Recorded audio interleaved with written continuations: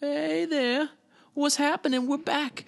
We're back to It's Just Me. It's just me and you talking about some crazy shit in space. We're going to go over tons of stuff this week. Like I said last time, we're catching up on all the stuff that we missed in May. Because it's June now. Holy shit. And we're going to be back to it for a little while. Got tons of stuff. We'll go into it in the episode here. But we're back to the regular grind, people. I can't tell you. I missed it. I really did. I missed coming down, talking to you guys. Just me on the mic with all y'all. And got a ton of stuff here. But we're going to take today and this week to get ourselves back into place where we were before we changed gears in May. And I'll go into why later on here. But as always, if you want to help support the show, really, number one, spread the word. Get out there. If you love what we're doing, if you're listening to us and you love what you're listening to and what we're doing here, go out there and tell people about it. You know, I think one of the biggest things right now is just people not knowing that we're even here talking about this stuff. So go out there, spread the word, and as always, you can help support the podcast by using our Amazon link. You're already doing your Amazon shopping. Online shopping's the shit. It's awesome. And if you do it through our link, then Amazon kicks us back for sending you to them. It's beautiful. And it costs you nothing. It's free. It costs you nothing. And all you got to do is use the link that's on every week's episode or on the homepage at todayinspace.net/home. And that's it. It's as easy as that. So next time you need to buy, I don't know, anything, use it. And I really appreciate everyone who does use it. You guys are awesome. Thank you, thank you, thank you, thank you, thank you.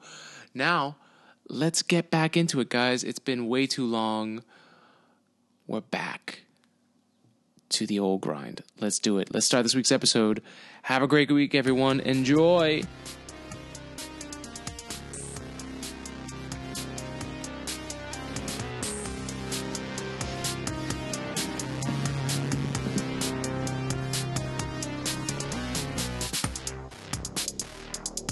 Today in Space.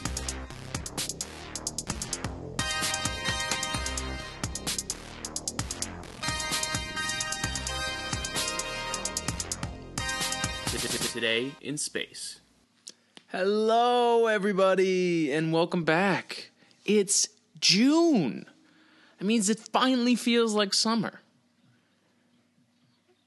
And I hope you enjoyed last month. You know, I had a good time hanging out with some interesting human beings and talking about going for your dreams and doing things you're passionate about.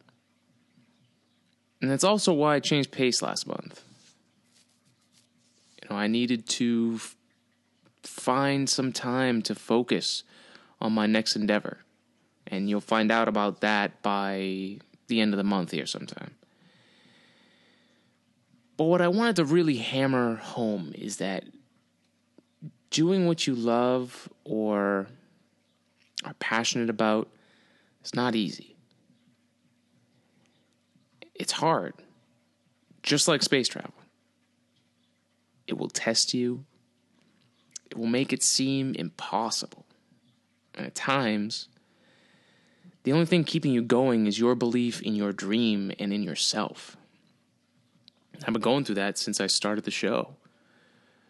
You know, it's been over a year now, and now with going towards the next thing that I'm doing, you know, it takes a whole nother level of not just dedication, but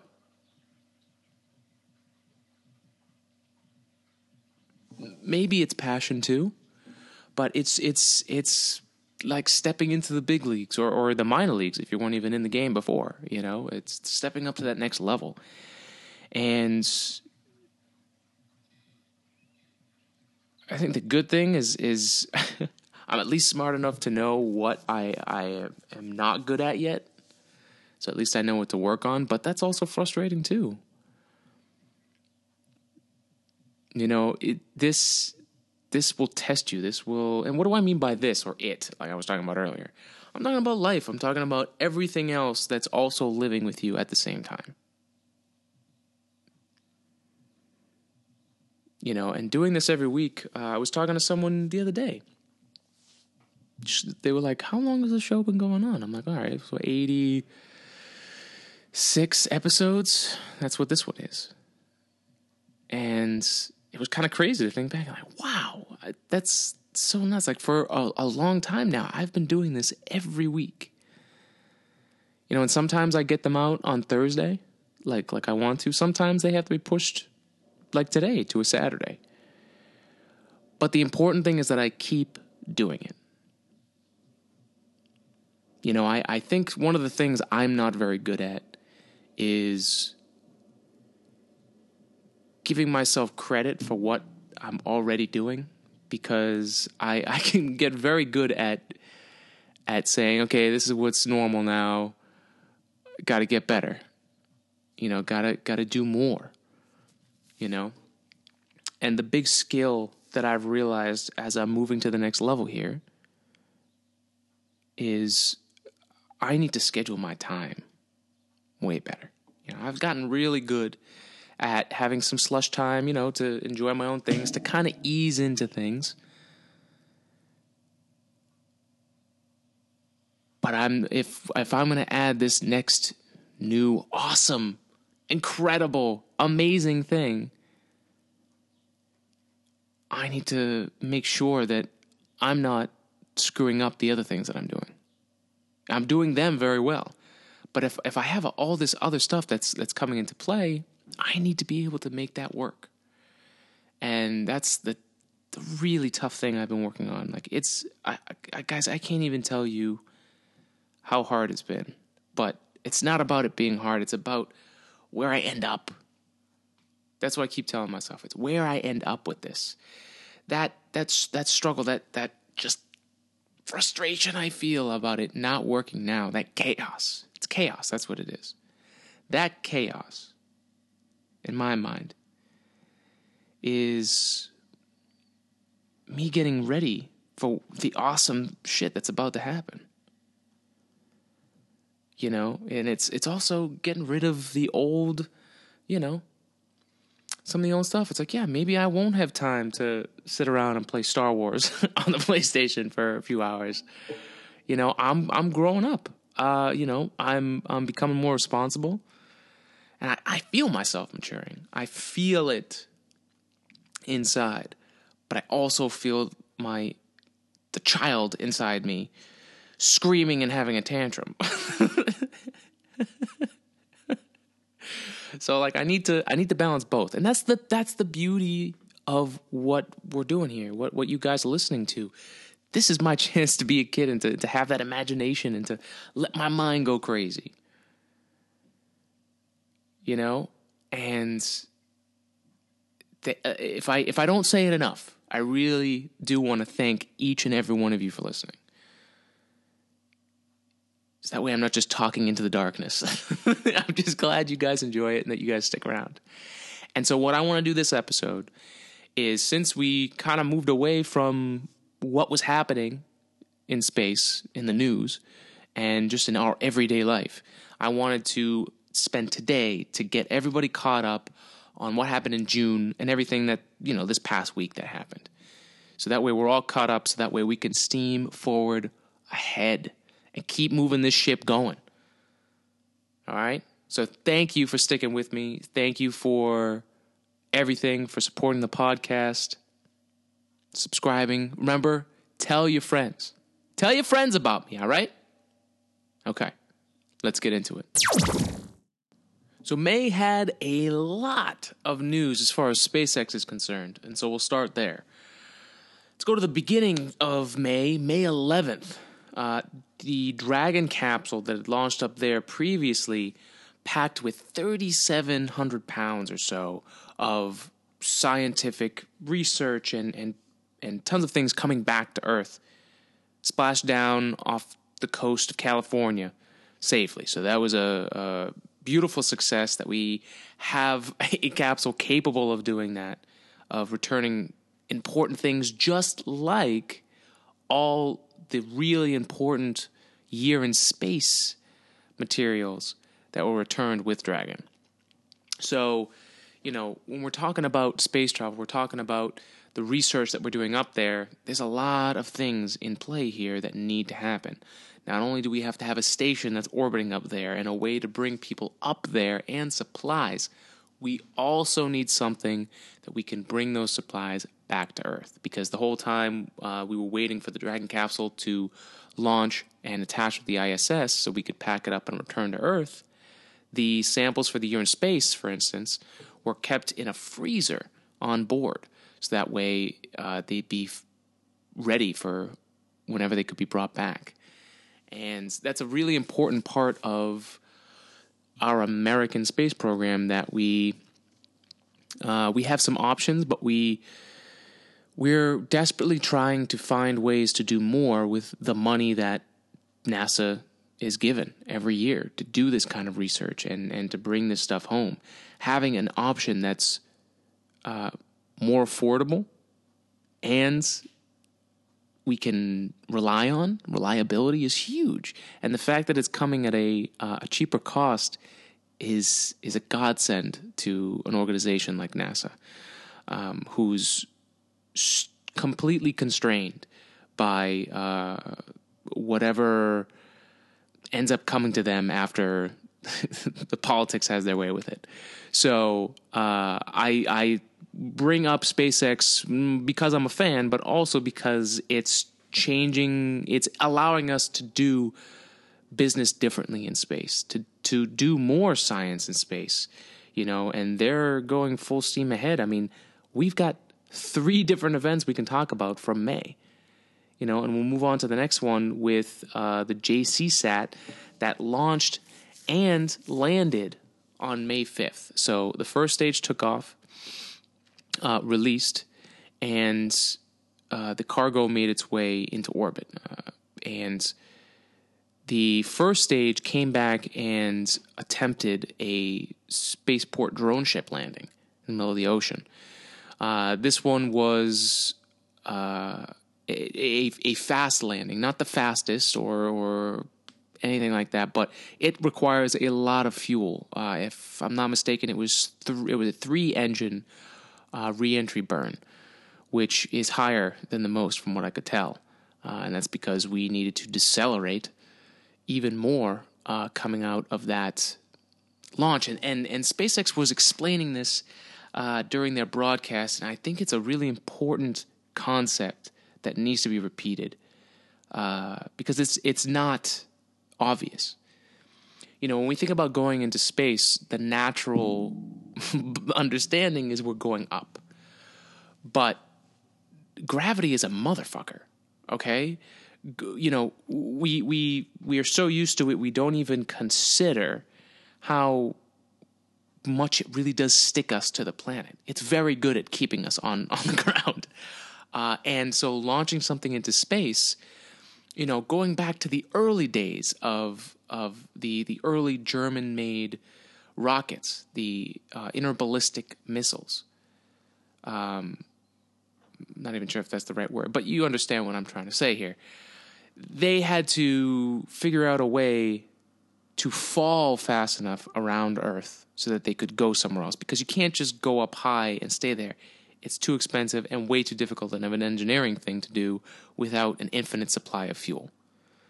So when something's launching and going into orbit, which is what these missions are doing, the space station is in orbit.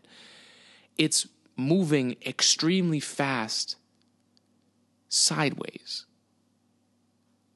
And because the Earth is a sphere, you can, if you're going fast enough, fall fast enough so that you're constantly at the same height, for argument's sake. You're falling at the same speed, so that way you're orbiting the Earth. And it seems like you're just up there flying around like a plane does, but it's different. It's different than that.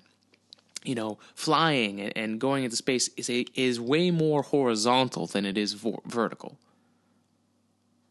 And that's totally contradictory to what anyone would think of first. And I wanted to make sure that point was made, because they made a very good point of it. Now, the first stage rocket that did land on that barge, the third attempt at landing the Falcon 9, any rocket, on a barge in the ocean, came down too fast and took serious damage. Now, that's not a bad thing. Yes, is it a failed landing? Yes, but it did land upright, it did not fall over and explode, so that's huge. But what they're going to use it as is, I forget the term, but they're going to use it as a model to base the rest of these rockets going forward whenever they land again. So they have a standard. So that rocket, that third Falcon 9 landing, the rocket from that is going to be used as the model to base other landings off of, to see if we can, if they can, reuse these rockets in the future. So that is a huge, huge step forward. And the other thing, this last month, I've also done a lot more research into the background of SpaceX and Elon Musk, but SpaceX is what I'm talking about today. When they test these rockets before they go up, and this is according to a book called Elon Musk, where an interviewer went in and, actually, let me get the name if you want to read this book. I personally am listening to it, because it's where I spend most of my time is in a car. So audiobooks are my love. So it's Elon Musk, Tesla, SpaceX, and the Quest for a Fantastic Future. And it's by Ashley Vance, who I really do respect for her dedication to journalism and to making sure to tell a story from all angles so that the true story is told. Because when you're telling a story about someone, it's very easy to tell only your side. And so the book does a very good job of balancing the back and forth. And from what I understood, also met with Elon plenty of times to get the story straight. So it's a great read. But the point I was trying to make is SpaceX takes every rocket that's going to go up, or at least they used to do this. They would basically lie out the entire rocket, and all the parts would basically go through a simulated run. Everything that was mechanical and even the software stuff would simulate the fact that it was going through a launch. So all the grid fins, I would guess the landing legs, the engine parts, all the parts in the engine that move, and everything else, they're basically simulating an entire launch, giving the computer the information it would get in a real launch, like what altitude it's at, what's the atmospheric pressure, and then that way all the things that are supposed to move do move. Now, they're not, I would assume, they're not actually launching or firing the engine. That would be crazy, and it would require a huge place to do that. But even just running it through a simulation cuts out a ton of things that could go wrong, and just to make sure that it is working. And it's something that I don't think we've ever done in space technology. Allowing the entire craft to run one through, do a run through before you get going there. I think that's an incredibly cool new thing that we're doing with technology, that we can even do that. I mean, that just seems crazy. It makes me think of the old days with the Apollo missions, where they would simulate a moon landing, and really just every step of that mission, it really does sing to the old days of space travel, or as some would say, the glory days of space travel, even though I would argue we're going through our own age right now. That simulation is such a huge part of space travel, because you only get one shot. You don't get another. And there's millions of dollars, and in the case of Apollo, and down the line, human beings here, again, launching from America, the stakes are high, and every extra chance you can have to figure out more and to figure out if there's any problems beforehand so you're good to go is huge. Now, getting back on track, there was actually May 5th, Cinco de Mayo, there was actually a different launch that was done, the JCSat, which JCSat 14, which is a commercial communication satellite to geostationary transfer orbit, which is the orbit where you're going as fast as the Earth is spinning so that you stay in one spot above an area, because for communications, that's perfect, because now your area that you're over is able to communicate within itself. So things like GPS, it could be satellite, satellite TV, things like that are mainly geostationary orbit because it makes sense to stay above you. Simple, right? Now, on the other end, the end of this month with THICOM 8. THICOM 8 was launched on the Falcon 9 and put into super synchronous orbit. So what is that? What's the difference between geostationary and super synchronous orbit?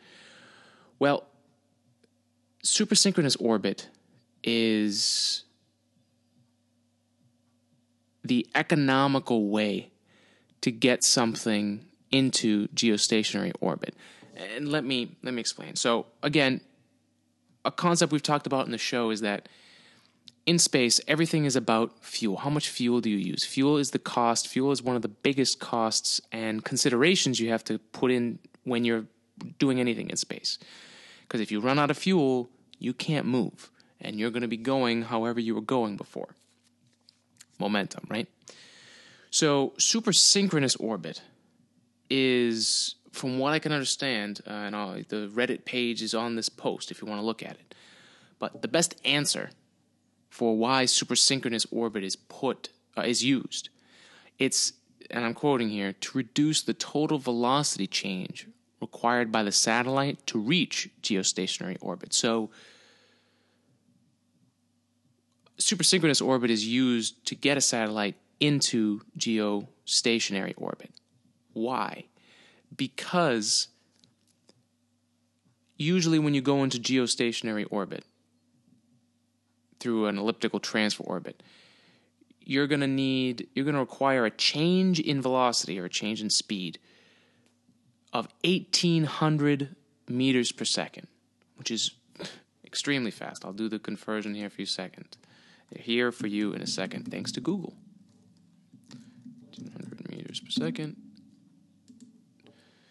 So miles per hour, 1,800 meters per second is over 4,000 miles per hour. Okay? So that's fucking fast.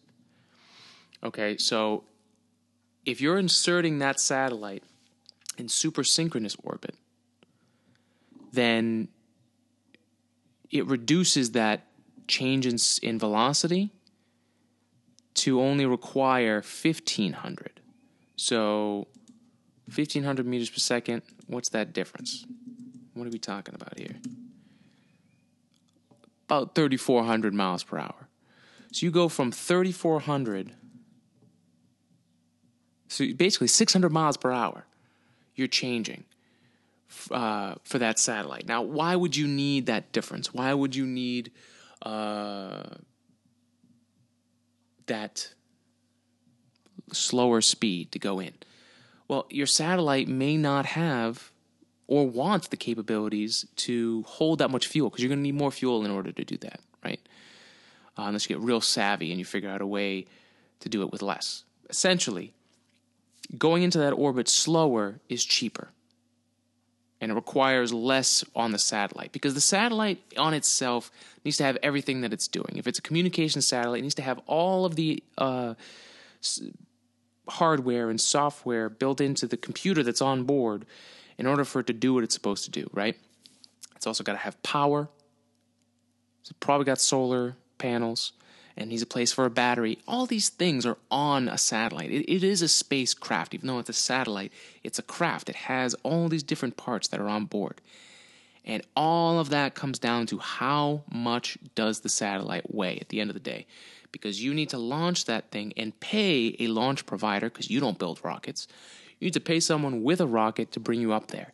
And every kilogram, every pound changes that decision.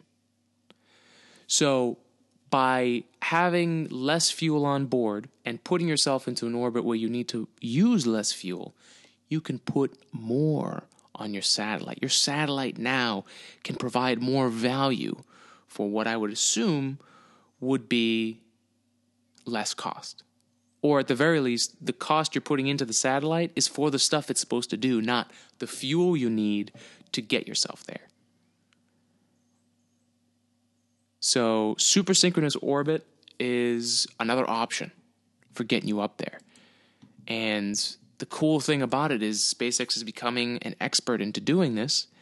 And while they're doing this, they're paying for their way and paving their way to Mars. Because getting to Mars as a company, never mind a country, but as a company, is going to require a lot of money, because you're going to need to do research. You're going to have to build all the new technology and test it and prove it out, like we've seen SpaceX do with their Merlin engines and their Falcon 9s and their Dragon capsules. You know, all of this stuff takes money. And so the easiest way to do that is to help launch commercial satellites and military satellites into orbit. So, and then to add on the fact that they also are involved in the commercial sector for NASA by what they just did on the Dragon landing May 11th, bringing back crucial scientific payloads so we can keep moving this stuff forward. And they're not only doing that, they're trying to do it at a speed that's unheard of before, at a cost that's unheard of before. So once again, I talk about it because it's something to talk about. Not so much that I'm a fanboy, but because it really is something that's changing the whole game. That's why I keep talking about them. And if there's anyone else who comes along who's doing the same, we'll talk about them. And the TICOM 8 launch, the landing of the first stage, actually happened successfully on the Spaceport drone ship. If you watch the broadcast, which is available on the website on this week's episode, you gotta watch it, because it's so funny to watch every time there's a new launch and they're watching a landing. The reactions when they get footage in for the landing. You know, we've had a few now where the footage cuts out and then pulls back in, or we've had a few where we can actually watch the entire landing as it's happening live, but sometimes those things do cut out, and this time was really no different. But it cut out pretty much at like the crucial point where you're seeing the rocket come in, and then it just cut out, and it was like, oh my god, it's there. People going crazy. It's so crazy to watch people who are at the SpaceX headquarters and listen to how batshit insane everyone sounds, because it's crazy what they're doing. People are getting excited about space travel again, and something like that is so awesome to watch. And also, they released footage of the first stage. Basically, I don't know how they did it, but it looks like they strapped a GoPro onto the top of the rocket, and you get to see down the rocket towards the landing legs as it's reorientating itself to land on the rocket again. And it's just fucking mind-blowing when you think about it, because when you look at it, it looks like the rocket is actually turned its way all the way around, and is like, it launched sideways and then turned itself around and came back. But I'm not sure if that's actually the case. More that it's like you're throwing a baseball with your buddy and he catches it on the other side. You know, it's still moving forward, but you're just catching it on the bottom. But from your perspective, it looks like it actually turned its way all the way around. I could be wrong. I haven't looked into it, but that's what it seems like to me, because it really is this giant, heavy mass that if we did this over land, could just fall on someone's house. If the landing didn't go right or the engines didn't relight. But it's just crazy that they're doing it. And number one, most importantly, that they're sharing it with us. I think that's incredible.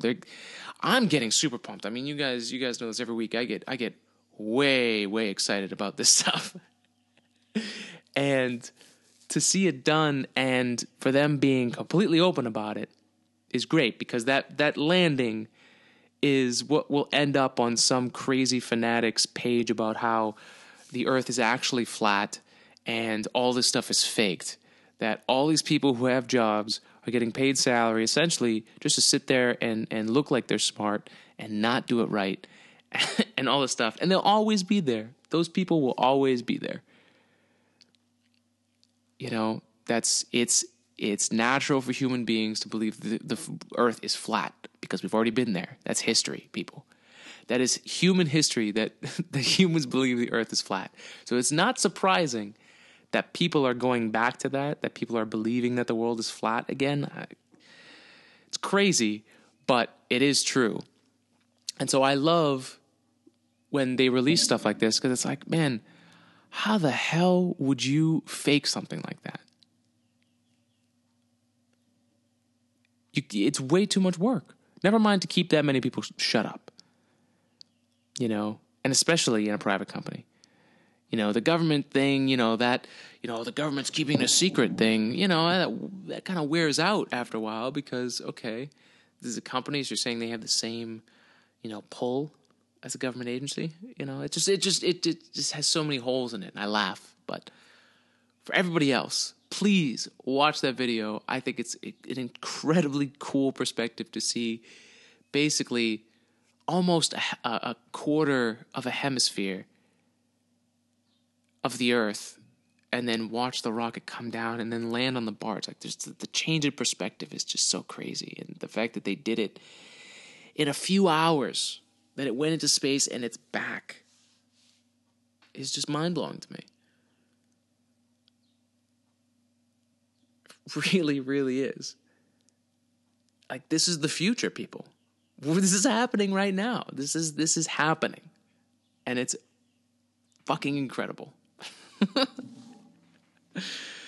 Now, in other news, in other orbital news, Bigelow Aerospace's inflatable capsule went through its steps over the past few weeks. It was installed, thanks SpaceX helped bring it up, and it was loaded with the Canadarm2, and they went through the steps of inflating it. Now, I did watch the broadcast when they tried their first filling up with air. I'm not really sure what the procedure is called, but that's what we're going to call it, the filling up of air procedure, okay? And when you watch them, on the other side of that door, the astronauts on the other side of that door,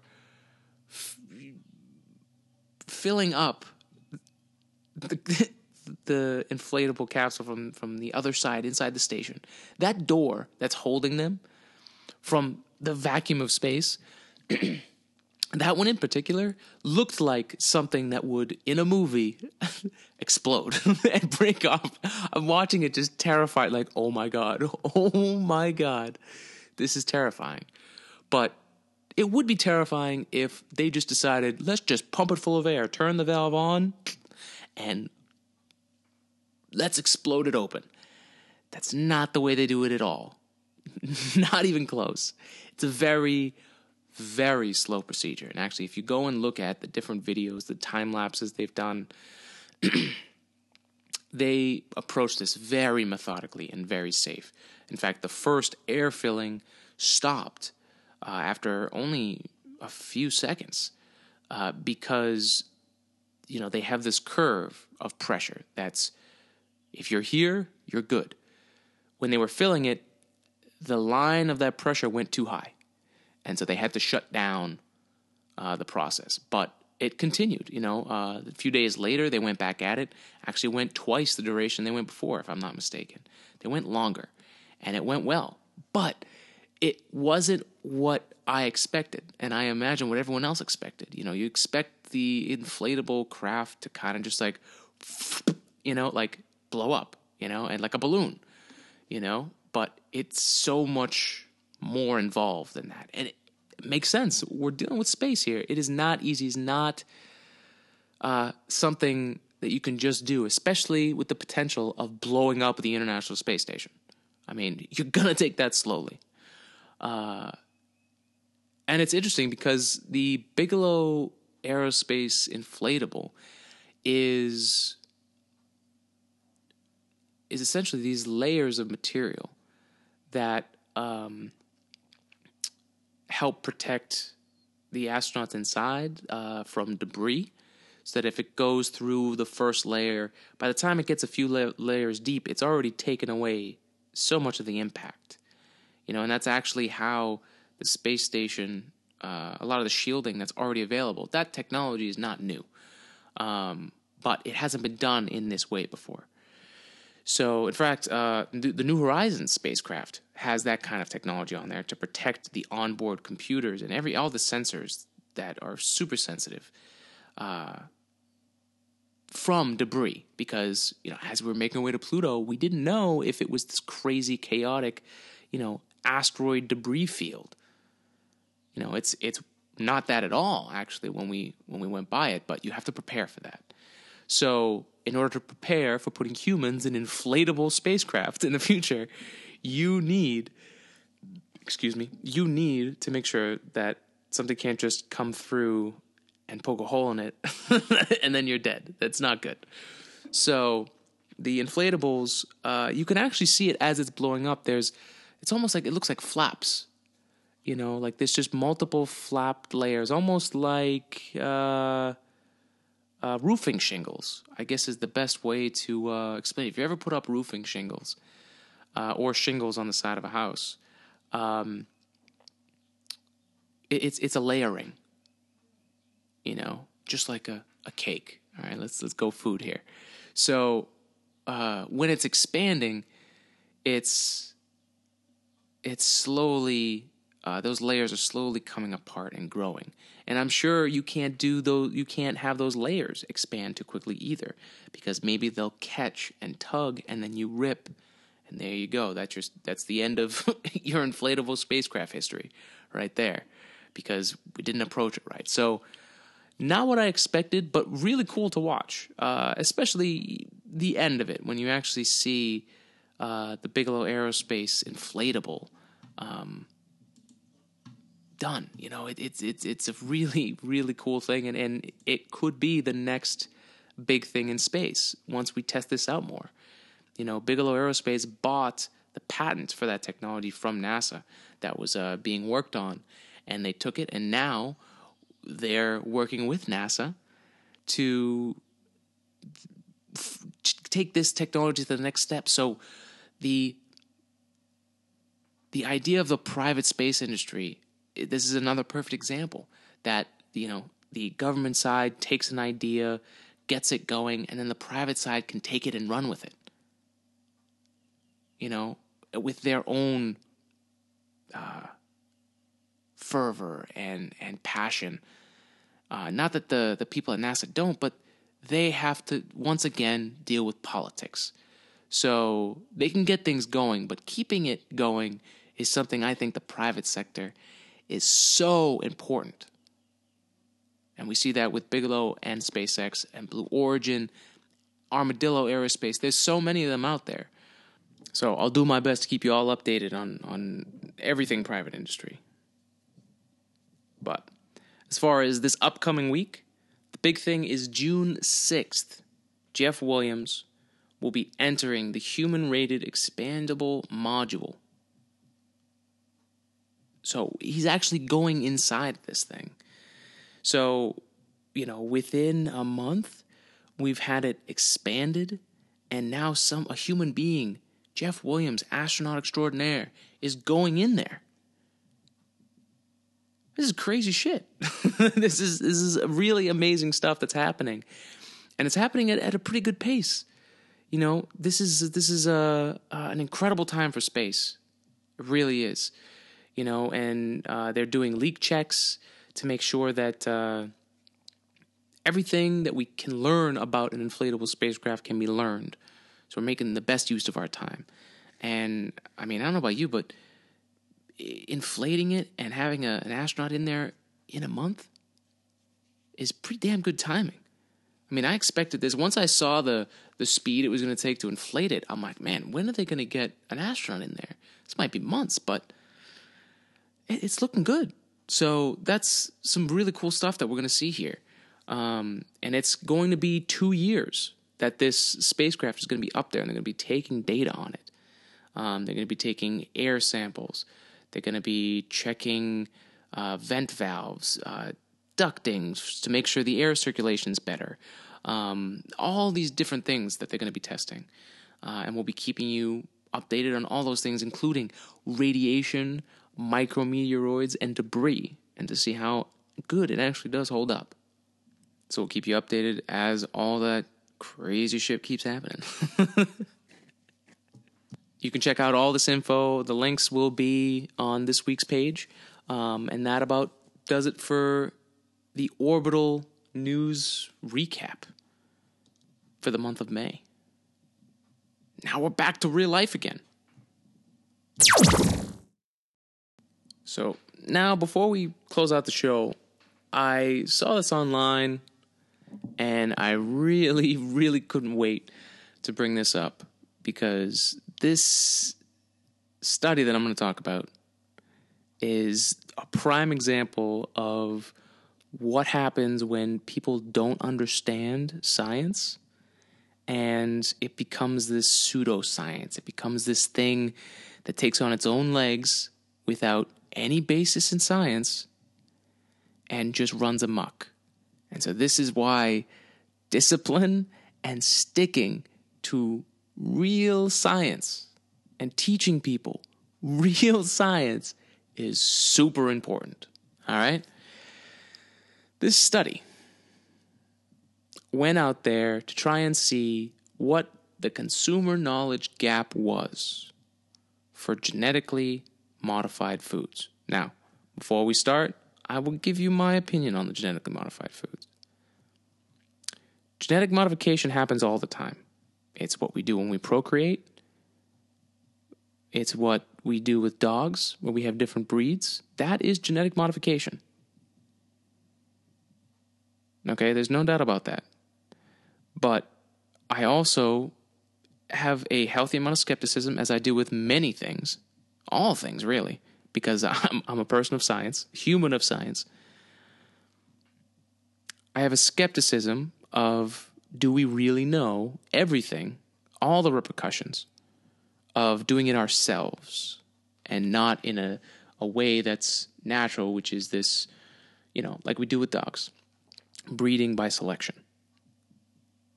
And if we're doing anything more than that, if we're doing it in a lab under different conditions, it's understandable to have some skepticism on that, whether it's the same process. But that doesn't mean I think they're bad.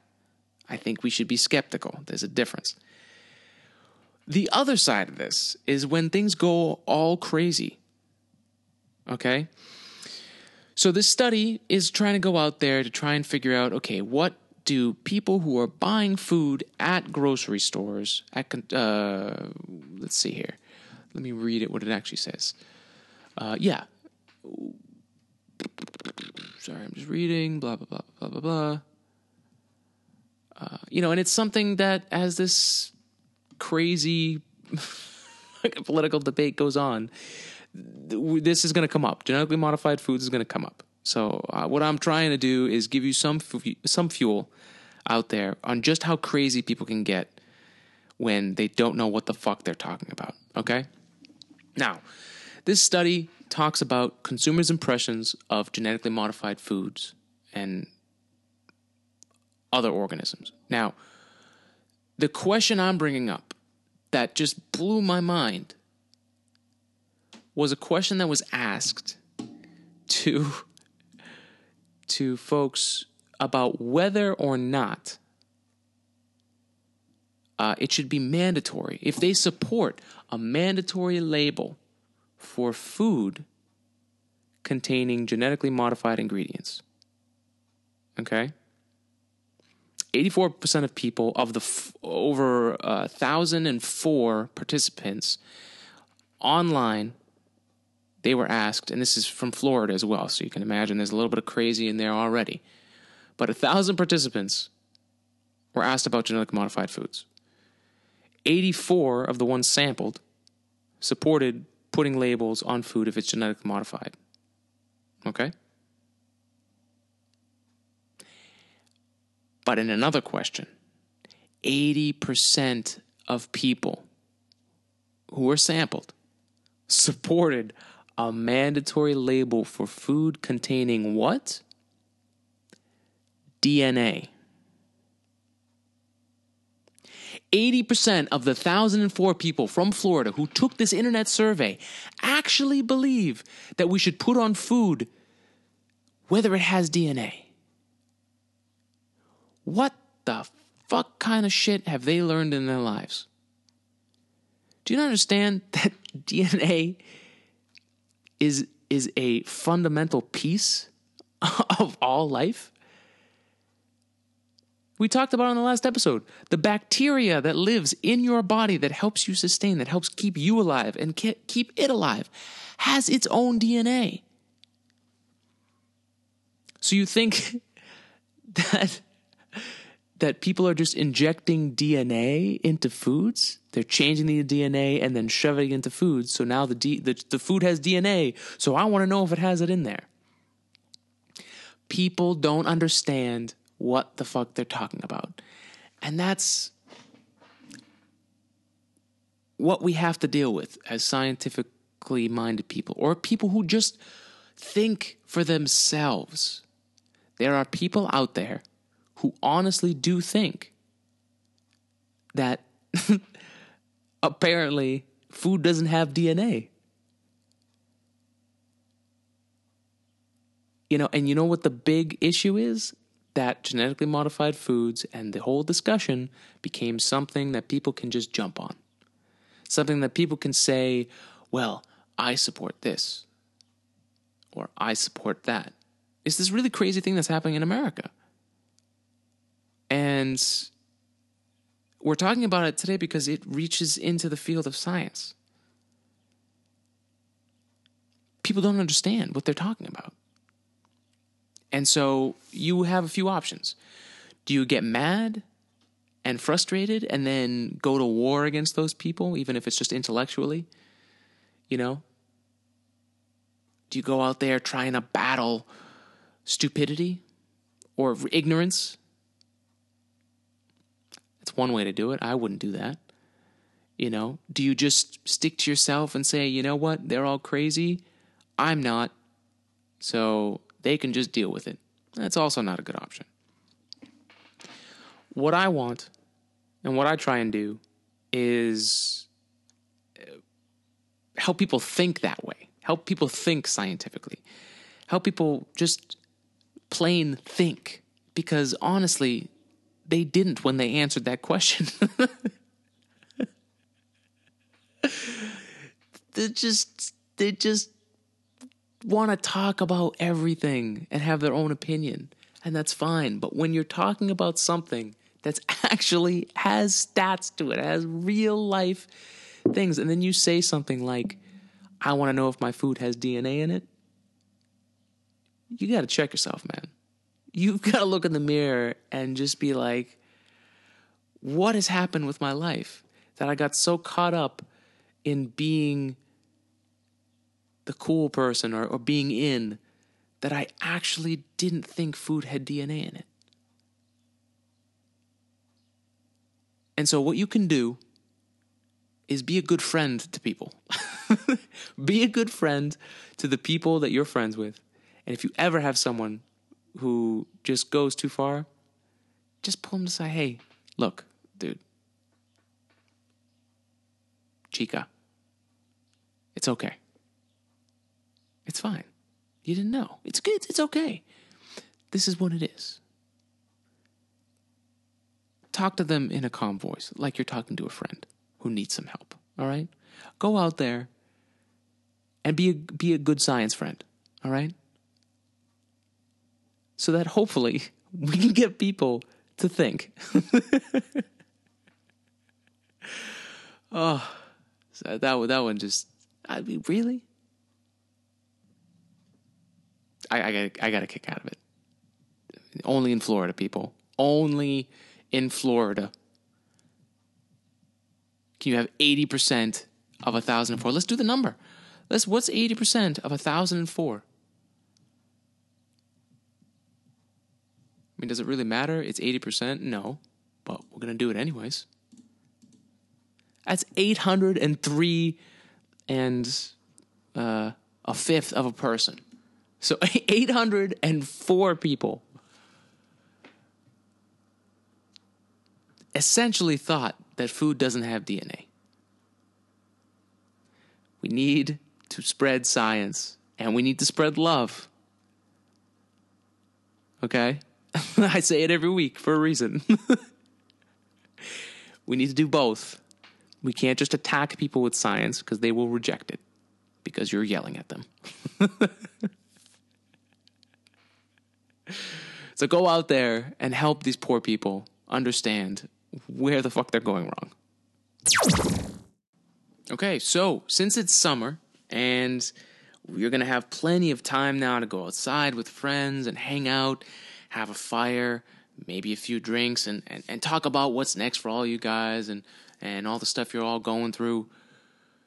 This month, you have some great opportunities to look up and to enjoy the night sky in its fucking glory. Okay, so what do you have to look out for? So with your plain eyes or even just a pair of binoculars, Mars and Jupiter and its moons are right after dark. You don't even have to stay up that late for it. Really, what you just need to do is to look for the moon. Look for the moon if you're in this area. I believe it's the western sky. And you're going to see both Jupiter. Jupiter is going to be brighter, and then Mars will also be there. I believe Saturn as well.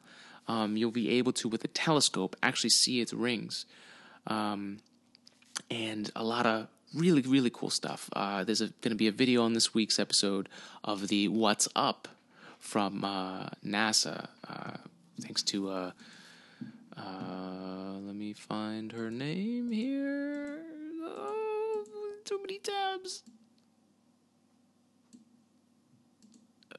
Jane Houston Jones at NASA's Jet Propulsion Laboratory in Pasadena, California. Puts one out every month. It's got plenty of information for you to look what's up, and make sure to go check it out. Great video. That does it for this week's Look Up. Next month, we'll have more on the mythology of the constellations. We'll head right back into the weirdness that is Greek mythology. God, I love it. So in the meantime, make sure you spend your summer with your friends checking out the night sky. It's never boring, I can guarantee you that. Although light pollution does make it suck, all right? If there's one thing we're definitely attacking, it is light pollution. That shit needs to end now. Because we all need to see the night sky in its fucking glory like we should. It is our right as human beings to see the sky like we used to. So we can come up with crazy shit on why it's there and why we're here. But, all right, enough ranting. Let's finish up here. All right, that does it for this week, everybody. Thank you again for listening. Thank you for coming back. I really appreciate it. If you have any people out there who like to imagine, who love space, who love science, introduce them to the show. Let's start spreading the love out there and spreading the word about science and space and all this crazy shit we talk about on the show, all right? So go tell your friends about me. Enjoy your week. Kick some ass. Go after what you're going after. Spread love, spread science. I love you guys. See you next week.